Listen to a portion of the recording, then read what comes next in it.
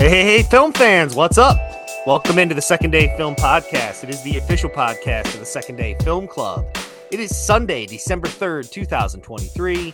I'm your host, Brandon Champion, joined by the movie maestro, Mike Nichols. Mike, hope everyone out there listening had a wonderful Thanksgiving and is enjoying the holiday season so far. How you doing, my friend? I'm doing good. Yeah, November was just a busy month for everyone. We didn't get to record in November, but I don't know if anyone listening also had a crazy November, but there was just so much going on. Work stuff, just family gatherings, Thanksgiving events to attend to, people in town, movies to see. Like, weirdly enough, I got to watch stuff, but we didn't ever get to record and talk about it. We were both just really busy. Yeah, I mean, that can be the case at times where, like, we might not record for a little bit, but we're definitely, it's not like we're Yeah. not watching things. Like, we're always, trying to go to the theater, checking out stuff on streaming, kind of catching up on movies that have come out. So just know, film fans, that even if we aren't talking to you, we are still putting in the work to deliver this podcast. And today, on this episode, we're going to kind of do the same thing that we did last time, where Mike and I sort of bounce back and forth, rapid fire style, kind of share all the different things that we've been watching over the last few weeks here, because there's a lot of movies. Obviously the holiday season is known for big Mhm. releases coming out. We've got a few coming still, and there's obviously some big ones planned for 2024 as well, but lots to get to today's show, Mike. So what do you say we get after it? Let's do it, buddy. All right, cool. Well, I'll toss it to you first. Like I said, we've sort of discussed this because we wanted to see, like, if there's anything that we've both seen that we can review. Hmm. And I think there is one movie, Mike, that we have both seen. So why don't we start there? Not to dictate your choices here, but I figure, we'll start one off here where we've both seen, and it's the continuation of what a film series that we've been tracking for a while now. Yes, A Haunting in Venice is the latest from Kenneth Branagh, based on the Agatha Christie character Poirot and his mysteries. This is one that's set in Venice, where Poirot is investigating what seems like it could be an accidental death, but is really something more. And this one's the spookiest one. This is definitely like the most Halloweeny where of the Poirot films that Branagh has done. Again, has a stellar cast. A lot of people who were in Belfast with Rana. I have to say, like, I've enjoyed Kenneth Branagh's Poirot series. It for me is still never going to be as enjoyable as David Suchet's Poirot. But I think Kenneth Branagh is a fine actor, fine director. Probably one of my personal favorites. Yeah, like this is fine. It's fun to have on. It's fun to watch, but at the end of the day, there's not much more to it. It's just like a good little mystery that is ultimately probably forgettable, though. Unlike David Suchet. Thank you. I mean, I don't know if I would say it's forgettable. I kind of really enjoyed watching it. Watched it with my wife. It did definitely capture those spooky vibes that you're looking for around the Halloween season. We reviewed both movies on this pod. Actually, I think I said before, Murder on the Orient Express, when we went and saw that movie, me and the popcorn correspondent, way back when it came out, that's kind of the movie before we were watching where we decided that we were going to start the Second Day Film Podcast. So kind of has a little bit of a special spot there. But Death on the Nile is a movie that you and me both reviewed, came out a couple years ago. And I think we both liked that quite a bit. I thought that was better than Murder on the Orient Express. I found that one Mm. to be more engaging. I liked that one quite a bit. I think it was in my top 10 of movies for that year. But I like Perot. I haven't seen the Suchet one that you've seen, so I don't have that same sort of attachment. But I think Kenneth Branagh has embodied the character well. I think if you look at Death on the Nile, I think one of the things I liked a lot was sort of how it sort of broke down the legend and the myth of Hercule Poirot and sort of got to the bare bones of who he is as a person. And at the start of this movie, we kind of see sort of like a broken former self of Poirot. He's kind of retired. He's kind of retreated to the background of his career and his life. And throughout the course of this film, we see him sort of, put his skepticism to the side, put certain things, grievances or regrets that he has to the side, and sort of move forward as sort of like a rejuvenated detective who's back to get on the case and take new cases. So throughout the three films, I kind of like how we've seen like an arc of Hercule Poirot as a character. And this one, yeah, real creepy. I went to Italy for my honeymoon, so including to Venice. So to kind of Mm. transported excuse me, back to Venice and sort of this eerie with like the masks and the sort of Halloween setting and the old creepy castle and the sort of lantern lit streets and corridors.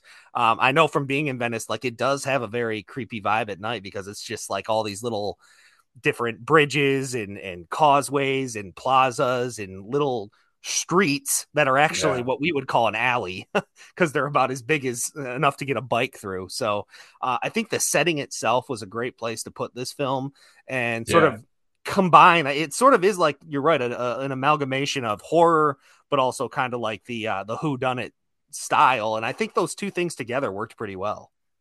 Yeah, I do. And I do think it was a beautiful film. Like cinematography, like just the setting in Venice, like it was gorgeous to look at. And I will also give it credit for having a good number of jump scares in it. Like they got me a couple times. I was like, whoa, and yeah, excellent cast. Overall, it is an enjoyable film. I don't know, for some reason it didn't really last with me. Um, so overall, I'd give it a B plus probably. Yeah, I didn't think the central mystery was as interesting as maybe Death on the Nile, or I don't know, because Yeah. it was sort of bouncing back and forth between like, okay, is there actually something supernatural going on here, or is this just an elaborate con and a ruse that he has to figure out? And it did keep you on your toes a little bit in terms of the audience in that way, where I wasn't quite sure which way it was actually going to lean into. I'm like, Hmm. okay, wait, are they actually going to go supernatural here? Because it's kind of seeming like it, but so in that way, I wouldn't say it was the most predictable. Like I think I knew what was going to come more in like Death on the Nile and Murder on the Orient Express than I did in this one. So I appreciate it for that. But um, Also, I like that Tina Fey is kind of now becoming the mystery woman, like because she's got Only Murders in the Building, and now she's in a Poirot movie. I love the idea this could be Tina Fey's new genre. Fantastic. she's moved from comedy to horror genres. Like Yeah, it's the classic to move. mystery to mystery. Yeah. It's Uh, fantastic. I love her, so good on her. Haunting in Venice, I gave a 7. All So right, yeah, a that's movie fair. that a movie that was worth watching. I think it was fun to watch during the Halloween season, but not something that is going to stand the test of time, like you said. But if you're looking for kind of to capture those vibes, I think this movie really did capture the creepy vibes pretty well. So check out A Haunting in Venice. All right, I'll keep going here, Mike. Yeah. A film that I saw a couple weeks ago. It's called Dumb Money. I don't know if you heard about this film, Oh, but yeah. it was directed by Craig Gillespie, and it stars Paul Dano, Pete Davidson, Vincent D'Onofrio, America Ferrera, Nick Offerman, Anthony Ramos, Sebastian Stan, Shailene Woodley, and Seth Rogen. This chronicles the GameStop short squeeze from January 2021, kind of one of those. If you remember, Mike, I mean, this is sort of like during the pandemic, 2021, not at the height of it, but during a very big part of it. And this is one of those weird things that I remember happening. Everyone was Yeah, chronically yeah, online. Everyone yeah. was Hmm. chronically online during the pandemic because we didn't have anything else to do. We had to stay at home a lot of times. Things were being shut down. And this was one of those weird things that I remember started happening on Twitter where everyone was kind of like banding together to try and take out the big guys by sort of short side squeezing the GameStop stocks. And I was surprised that they really like made a movie about this so soon after it had already Mm. happened. I was like, okay, is this actually going to like this was a hilarious thing that happened in real life, but is it going to make a good movie? And I give a lot of credit to the people who made this movie because they do it in a very engaging, fun way that is easy to digest. Because let's face it, when you're talking about stocks, when you're talking about shares of stuff, when you're talking about short squeezing and all this financial jargon, I think for the normal person, it can get a little bit confusing and kind of go over your head. What this movie does well is it sort of breaks it down and it literally explains things to you like on screen. If a character Yeah. pops up on screen, it's their name and then it says their net worth and how much they're worth. So on one side, you have these guys who are making billions and billions of dollars as part of these collectives, bailing each other out. And then the guy who actually perpetuated the GameStop thing, they show his net worth and it's negative. So it's a classic, David versus Goliath story, the little guys versus the big guys. But I think what this movie does better than anything is it just sort of breaks things down in a very digestible way for anybody to understand, and it does it in an entertaining way, to the point where a story that could be kind of boring is actually really exciting to watch unfold, and to see the super rich people just played by like Seth Rogen and Nick Offerman to start just kind of losing their shit because they've made a bad investment or they've made a bad choice or they're not taking the little guys seriously. It just unfolds in a really humorous, fun manner. And for Mm. that reason, Dumb Money became like one of the kind of a sneaky hit and kind of one of those movies that I popped on, didn't expecting much, that I came out and I was like, whoa, this is actually awesome. But what do you remember about this happening? I mean, I do remember watching this happening. Champ, do you remember the commission for the stock trading website that everyone was using for this? Do you remember the name of that website? Robin Hood. Robin Oh, Hood. champ, you bring this up every podcast. Jeez. No, so that is actually the relation I had to it because it was trending and like Robinhood, like writers and creatives and like website, like they were all getting like people were reaching out and they're like, so we're about the character and medieval legend Robin Hood. We are not associated like, but that kept happening. It was you would see a lot of tweets from like, you know, Robin Hood charity funds or like the Robin Hood tours in Nottingham, like they were like, we are not associated with like because people were like tweeting at them and tagging them. It was wild. But yeah, this is a movie I really wanted to see. I mean, it's got a great cast. Got Paul Dano, Vincent D'Onofrio, America Ferrera, Nick Offerman, Sebastian. Yeah, I really do want to see this one. So yeah, I'm excited to see that they did like basically they made the Big Short about It's similar to the that kind of GameStop thing. idea. Yeah, yeah, I'm looking forward to it. And in The Big Short, the reason I think that movie worked is because it did a lot of the same things that I'm talking about, where if there's like a term that they're using on screen, they actually explain it to you on screen, right? Because you're dealing with Yeah. like crazy stuff that's going to go over people's head. That movie did a good job breaking things down and making it feel sort of like a crowd pleaser. And there's a Is lot of, it? Yeah, sorry. Is it accurate though? I mean, Like if it's you watch it, are you like, well, this is actually what happened, and this is explaining it accurately, or is it like creating a drama that goes beyond like the real story? I think what it's showing is accurate. I think it's leaving some things out, There we just so go. it fits better. Interesting. But Okay. it's a crowd pleasing dramatization of the events. I would say, like it Okay. gives you the kind of the gist of what's going on. I think they probably skewed it a little bit so it makes the little guys look better. So that way it's more of a crowd pleaser. So that way it's gonna relate to people more. You know, I kept thinking of The Social Network when I was watching this movie, just in a way where there's a lot of this corporate bashing heads into each other and like organizations getting involved and just seeing how something unfolds so quickly and is built.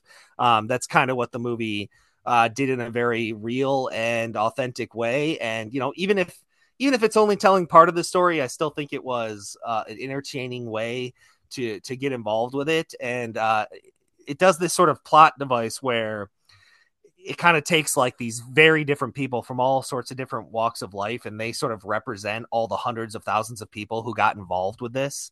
So it's like you kind of are getting like America Ferrera plays a person, and you know, obviously Paul Dano is the ringleader. America Um, Ferrera plays a person. she plays a nurse. She plays a nurse from somewhere, and then there's a college student that gets Oh involved, and there's man. a guy from Detroit where he's just kind of like down on his luck and he takes a shot on something. So it just kind of represents all the different people that sort of got involved with this, and we're all running with Paul Dano's character, who was basically just an online streamer. So it does represent how with Twitter and Twitch and streaming and technology now, how information can travel so fast, how Yeah. movements like this can come out of nowhere. The movie Hmm. kind of does a good job touching on that and how that in a modern way is impacting the way that people have to think about stocks and really anything. So it's a good warning in that sense, but it's just a modern movie that is entertaining, that really deals with some contemporary issues, and I think that they made it a lot better than it could have been. So I ended up giving Dumb Money a 8.5 out of 10. It was honestly the most surprising movie that I've seen so far this year, and it is in my top 5. So I would highly recommend Cool. checking it out. That's great. Well, this next one is something that was definitely in my top five of favorite things I've seen this year. And this is, we're actually moving to television. This is The Fall of the House of Usher miniseries by Mike Flanagan. It was released on Netflix. I know we're kind of like going back to like Halloween time, but man, this was just so good. And I really wanted to talk about it. We didn't get a chance to, or November. So we're talking about it now. But yeah, as everyone who's kind of following Mike Flanagan knows, he does really good horror, and he weaves in really powerful, like timeless themes, and this is basically his masterpiece of Edgar Allan Poe material. So he basically takes a lot of different Poe stories, like maybe like The Raven or Casco Amontillado, the Mask, the Red Ball, or blah, blah, blah. Well, I can't talk. Sorry, the Red Mask of the Death Ball. I don't remember. Oh my gosh, why can't I? Mask of the Red Death. That's what it's called. Thank you. But he weaves them all into this larger story of the fall of the House of Usher, and he's adapting all of those Poe works into one kind of very modern Poe like story. It's incredible. And he's using a lot of the same cast that he's used in his other projects, like Midnight Mass, which I also really loved, and The Midnight Club, which I haven't seen, but now I really want to go see it because I've seen two Mike Flanagan things, and I'm like, man, I love what this guy does. I'm not even a horror person, but I love his works right now. At least the two things I've seen from him. So I won't spoil it for you, Champs. I know you're still watching it and you're enjoying it so far. But basically, if you like Edgar Allan Poe, you're going to watch like a lot of Poe stories as modern adaptations, when it really does adapt it well to like the modern issues of greed and pain and family, like cruelty. Like it does a really good job taking those main themes that Poe would write about in the context of his world and be like, okay, what does a cruel family look like in our world, or what does a greedy company look like, a greedy business person look like in this? Like, it's an amazing literary adaptation, and I have a lot of respect for it. I give it an A. Yeah, I'm a little behind on the Mike Flanagan shows. I've seen Haunting of Hill House, and I'm watching The Haunting of Bly Manor right now. I have not seen Midnight Mass or Midnight Club, but I mean, I love his style. Like as I Yeah, dug more in, I'm like, it's horror, yeah, it's creepy, but it's like it's smart, right? Like the way that yeah. he story tells and intermix is different time periods to help enhance the story. And like he'll do a flashback that really specifically enhances like one character, or he'll spend a whole episode examining one character and how that fits into the bigger arc of the whole series. And I just think that attention to detail, dealing with real themes, real life themes, like you're just talking about, and sort of molding that into a horror background, I think is a really smart way to go about it. Because let's face it, a lot of horror can be really stupid. And Yeah. Mike Flanagan is like, it's like he's making a concerted effort to take the horror genre and enhance it and elevate it in a smart way. And I Yeah. think that he's doing a great job with that. I love the overall vibe and mood. And Haunting of Hill House has all the ghosts in the background, like that you can look for, and while the show is going on, Haunting of Bly Manor has some of that stuff as well. And I haven't seen this one, but I can just tell by early indications of what kind of vibe it is. It's very much in line with that Mike Flanagan style, where it's sort of like kind of dim colors, faded pastels, like everything is kind of moody. And you combine that with, actors that he's obviously very comfortable with using in multiple shows, Oh yeah. and smart writing to enhance the horror genre. And I can see why this guy has sort of developed a niche for himself in this area. And, the deal with Netflix will obviously help things get traction, but, uh, you know, I'm really enjoying putting him on, and along with guys like David Eggers, or Robert Eggers, sorry, he's the guy who directed like The Lighthouse, The Witch, and then Ari Aster, who's doing stuff like Hereditary and Midsummer. I do think there's some really good actors or directors that are really giving us more in the horror genre. So Mm. I'm excited about the future of it, and I really like seeing people take this sort of approach to the genre, because even you, like you say, you're not a big horror guy, but this sort of approach is getting you more interested. Yeah. Yeah, it absolutely is. So more Mike Flanagan, or more people doing Mike Flanagan style things. All right, well, I'll stick with the horror, I guess, for now. It's a movie that I decided to pop on. Can you tell that we meant to record in a little bit closer to Halloween, though? We're, Yeah. we're pushing on the holidays here, and we're Yeah. uh, we're we're talking about all the scary stuff. But hey, what are you gonna do, man? Yeah. Life happens. In February, we're gonna have a bunch of Christmas movies to review. Yeah, yeah, yeah. Candy Cane Lane, starring Eddie Murphy, coming March 4th. We'll review it then. But Five Nights at Freddy's is the movie I went and Mm. I saw it was on Peacock. Decided to pop it on. based on a video game series that I'm not familiar with at all. I've never played any of these games, but it was that was created by Scott Cawthorn, a video game series. But basically, it's about this pizzeria that is sort of haunted by big animatronics. It's basically like a Chuck E. Cheese ripoff. He's called Freddy Fazbear is the main thing. So if you've ever been to a Chuck E. Cheese back in the day, you know how they have the big animatronics that sing on stage and play I their have musical instruments. I have a confession. Yeah, I've never been to a Chuck E. Cheese in my life.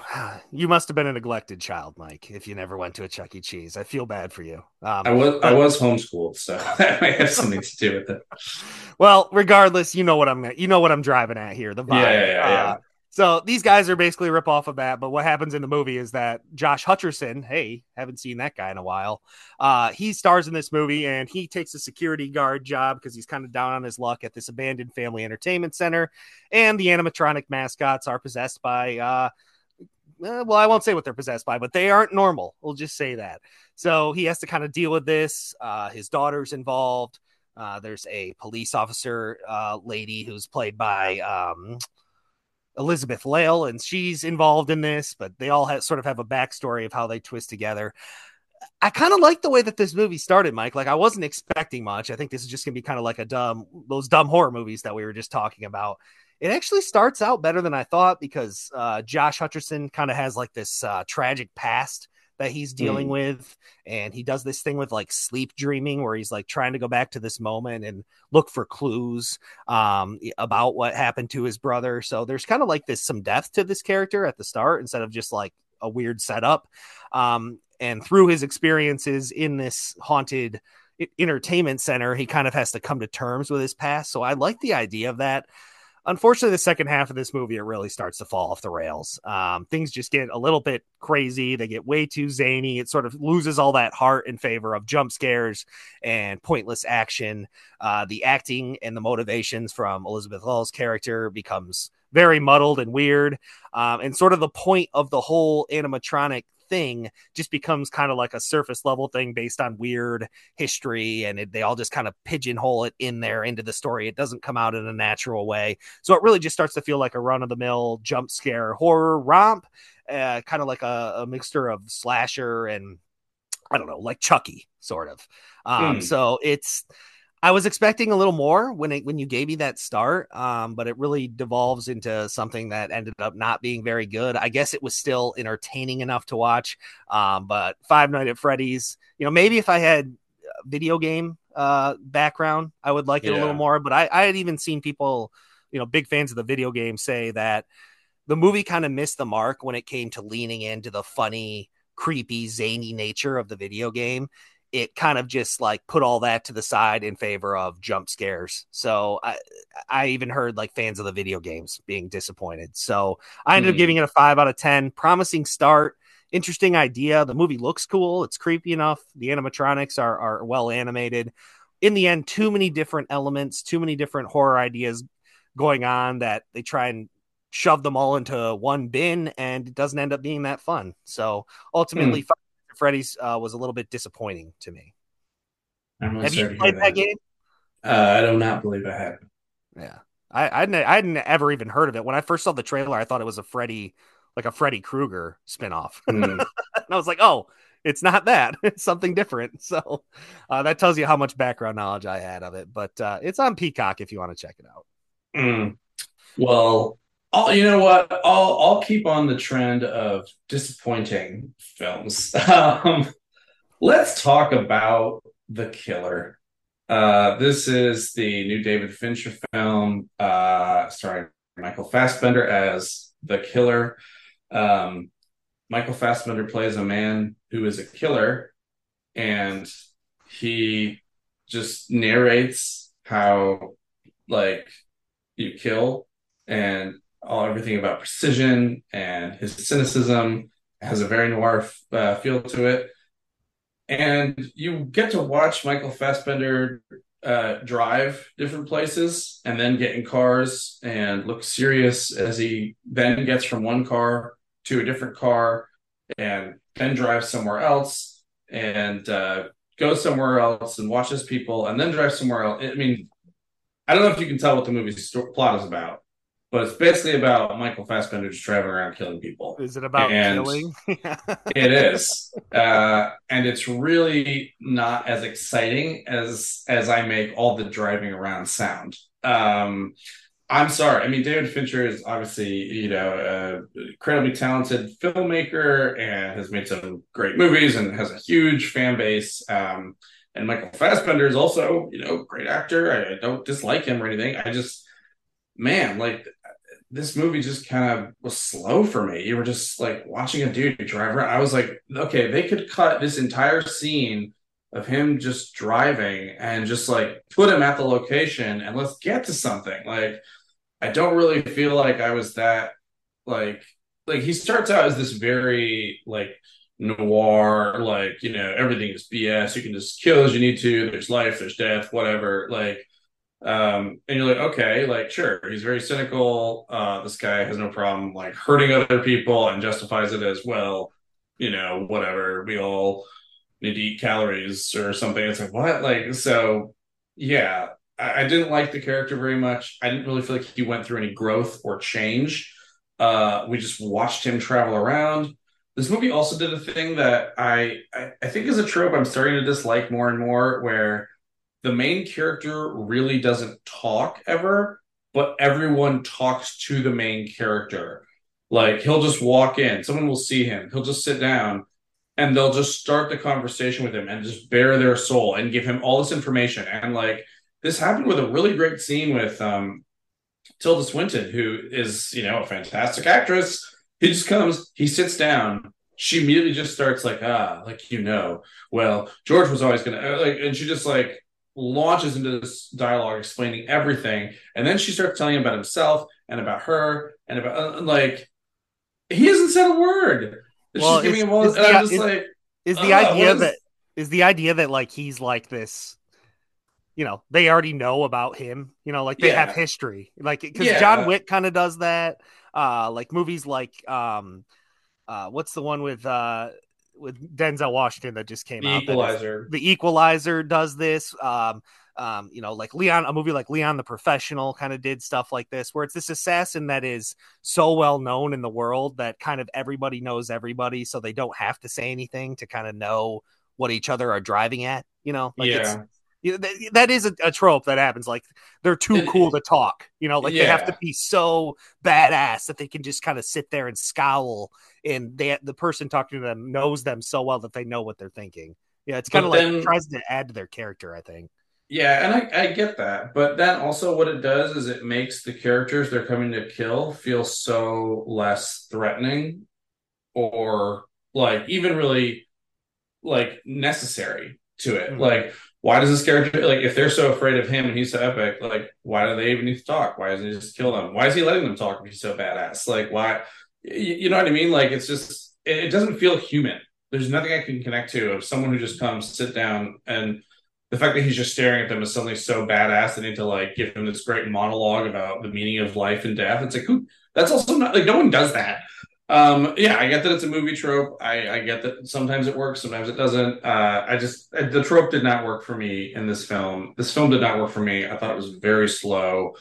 And I thought, yeah, it was a waste of Michael Fassbender, who, yeah, is a great actor. It was too bad. Well, that is too bad because David Fincher is like one of my favorite directors. I mean, like Yeah, Mank, Gone Girl, Social Network, Curious Case of I Benjamin Button, I Fight love Club. I Like, love the movies you're naming. Yeah, Mank was incredible. Social Network, Gone Girl, Fight Club. Like, yeah, he's a good director. It's just, man, this one was just slow.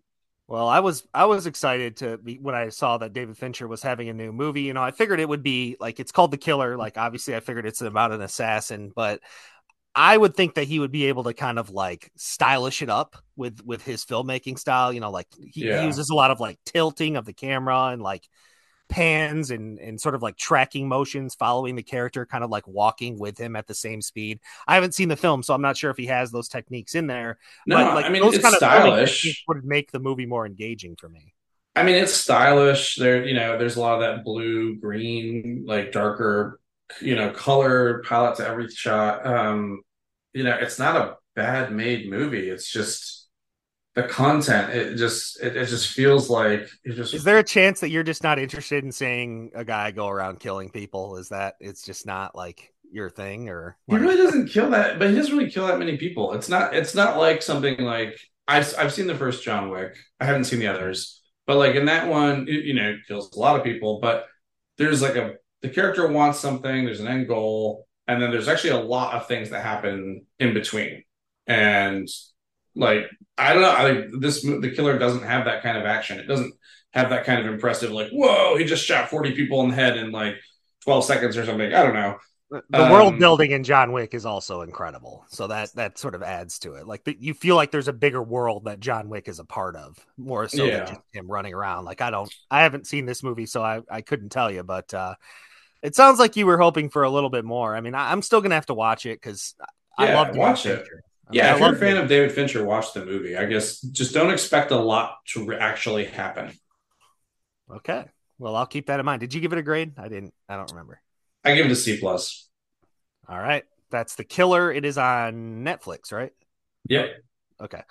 Well, from The Killer to Killers of the Flower Moon, man, we are just killing it with the segues here Mm, today, Mike. From yeah, horror to horror, from killer to killer, from dumb money to okay, that one didn't work, but we've done okay on the transitions, Mike. we But have. Killers of the Flower Moon, you know, one of the movies that both of us have been waiting for forever. It is directed by Yes. the great, legendary, iconic Martin Scorsese. He wrote the script alongside his longtime partner Eric Roth. It stars it stars a lot of people, but really it's Leonardo DiCaprio, Robert De Niro, and Lily Gladstone are the three actors that are sort of carrying this movie. It tells the story of 1920s Oklahoma when a series of murders of the Osage Nation and relations to the Osage Nation occurred after oil was discovered on their tribal land. Really it tells, you know, the tribal members had kind of become very wealthy and rich because this oil is on the land that they were basically exiled to, and it shows how shocking white opportunists tried to infiltrate their circle to gain a piece of their wealth. Mike, we know Martin Scorsese, whenever he picks a film, it's going to be an intensely personal thing to him. It's a story. Martin Scorsese doesn't pick projects without having some sort of reason for wanting to do it. And Hmm. this, I would say, this is a little bit different lane for him than what we've seen recently. You know, we see him take these sort of shots outside the box with like Kundun and Age of Innocence and like some weird projects that you wouldn't think Martin Scorsese would take on. I would say this kind of falls into that, but I'm glad that he chose to tell this story because it's an incident that I hadn't really heard of, that I didn't know much about. Hmm. It's 3.5 hours long. So him Whoa. and then, yeah, him. I mean, it shouldn't be that surprising. It's Scorsese, but him, Leo Fair. and Robert De Niro are all just those two are incredible on screen. I mean, they inhabit these characters. I mean, unsurprisingly, they're two of the greatest actors we've ever had. And Lily Gladstone, who plays sort of the main native girl that Leonardo DiCaprio kind of woos for his own benefit, she's incredible in this as well. Super strong, really embodies the whole plight and struggle that the Osage are going through at an extremely high level. Mike, I thought going into this that it was going to be a brutal watch. Like I thought there was going to be like scenes that you would have to like kind of shield your eyes to not watch because I had heard that it was brutal. And it ended up being brutal, but not quite in that way. There wasn't like one or two moments where like you're watching the movie and you're like, oh, I can't watch this. It's terrible. Instead, it's just the whole 3.5 hours that's terrible.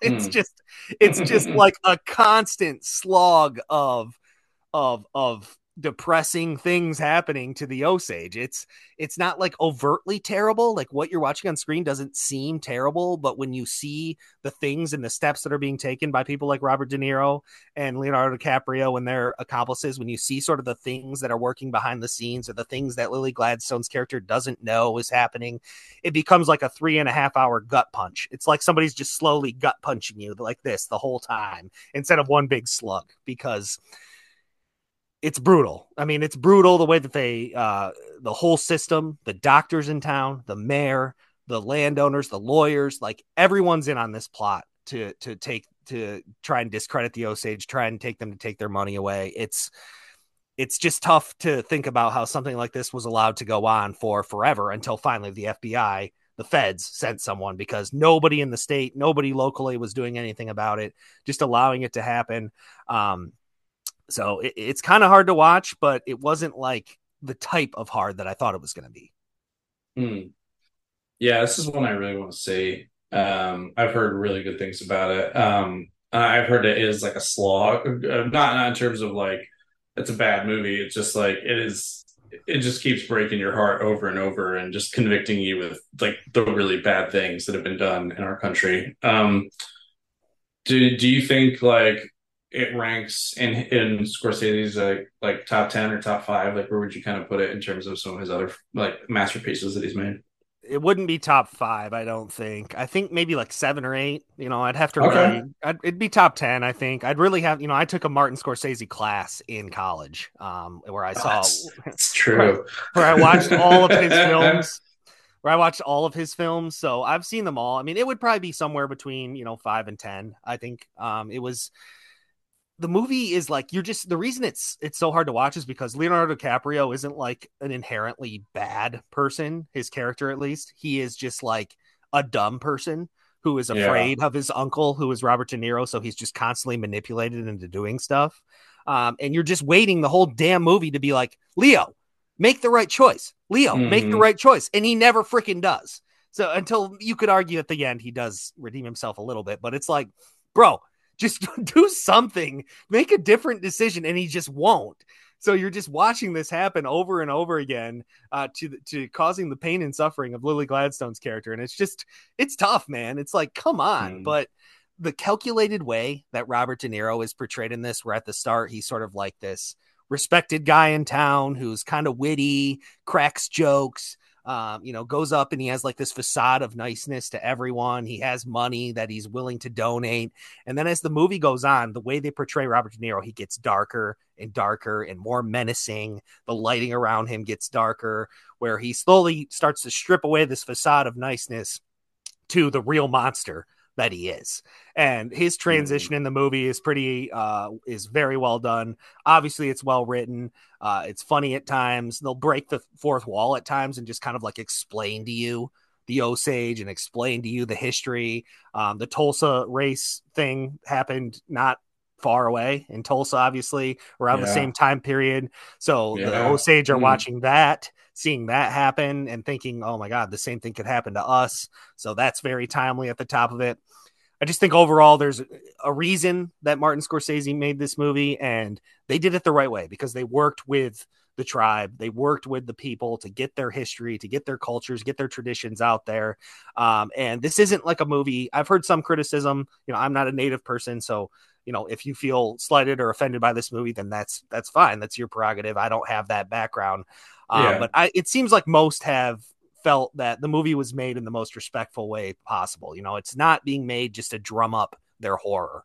It's being made to educate people like us, educate people who don't know that this happened, and shine a light on a piece of American history that has been in the dark for far too long. And I think that Hmm. was Scorsese's main reason in making this, but he wanted to make it the right way with the input from the tribe, and a lot of them are in this movie. So I think if you're going to go about subject matter, and try and make a film about this, spending 3.5 hours to really dissect it from all angles and really show an unflinching look at it was the way to do it. So I commend Martin Scorsese. I commend everyone who took this project on. And is it an easy watch? No. Am I jumping to go watch it a second time? No. Am I glad I went to the theater to just be engaged with it for 3.5 hours? Yes. I gave it a 7.5 out of 10. Oh man. Yeah, well, I mean, going from Killers of the Flower Moon, I can't think of a better transition into Blue Beetle. So yeah, this is a superhero film. Yeah, I don't have a transition. Killers of the Flower Moon sounds amazing. Everyone see it. But I haven't yet. But I did see Blue Beetle, so that's the next film I have to talk about. Yeah, Blue Beetle. It's about Amy Reyes, who's a young guy played by Zolo Marduena. Sorry, dude, if I mess up your name. But he's in Cobra Kai and he's great.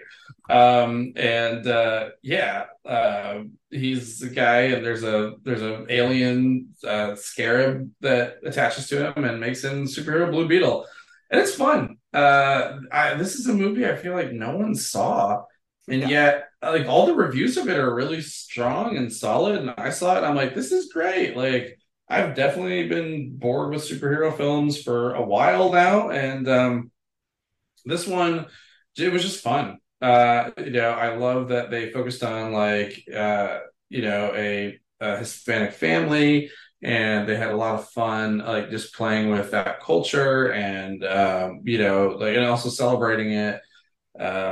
The character of the main kid was likable. I like him.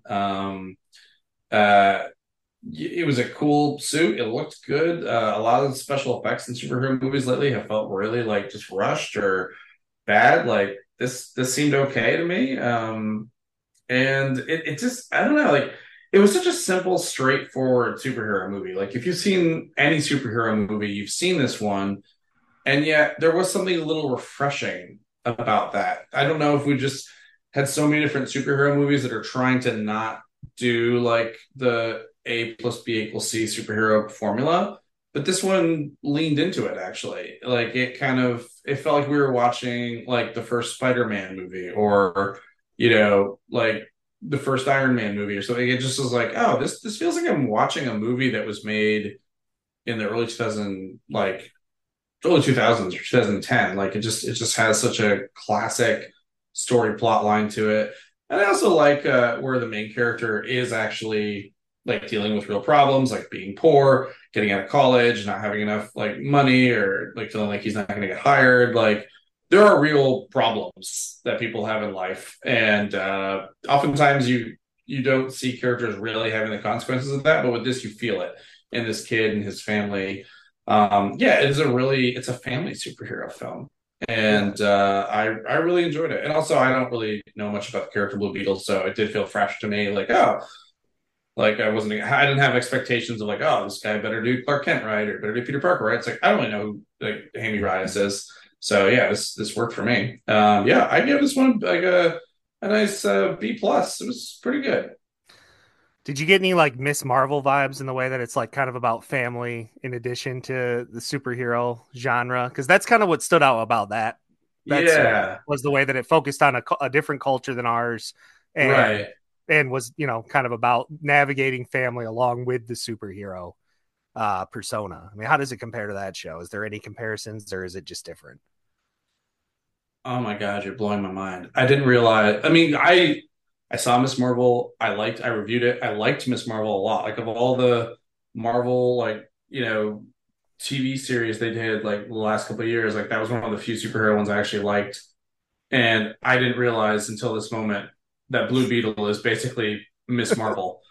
Yeah. Yep, you're right. Wow. Okay. Good insight. Yeah, it's a lot like Miss Marvel in that sense. And they were both good. They were both good. Yeah. Yeah. Miss Marvel had that like it feels like I'm watching an early 2000 superhero movie feel too. Just like they had basic plot structure and like hero's journey. Yeah. Wow.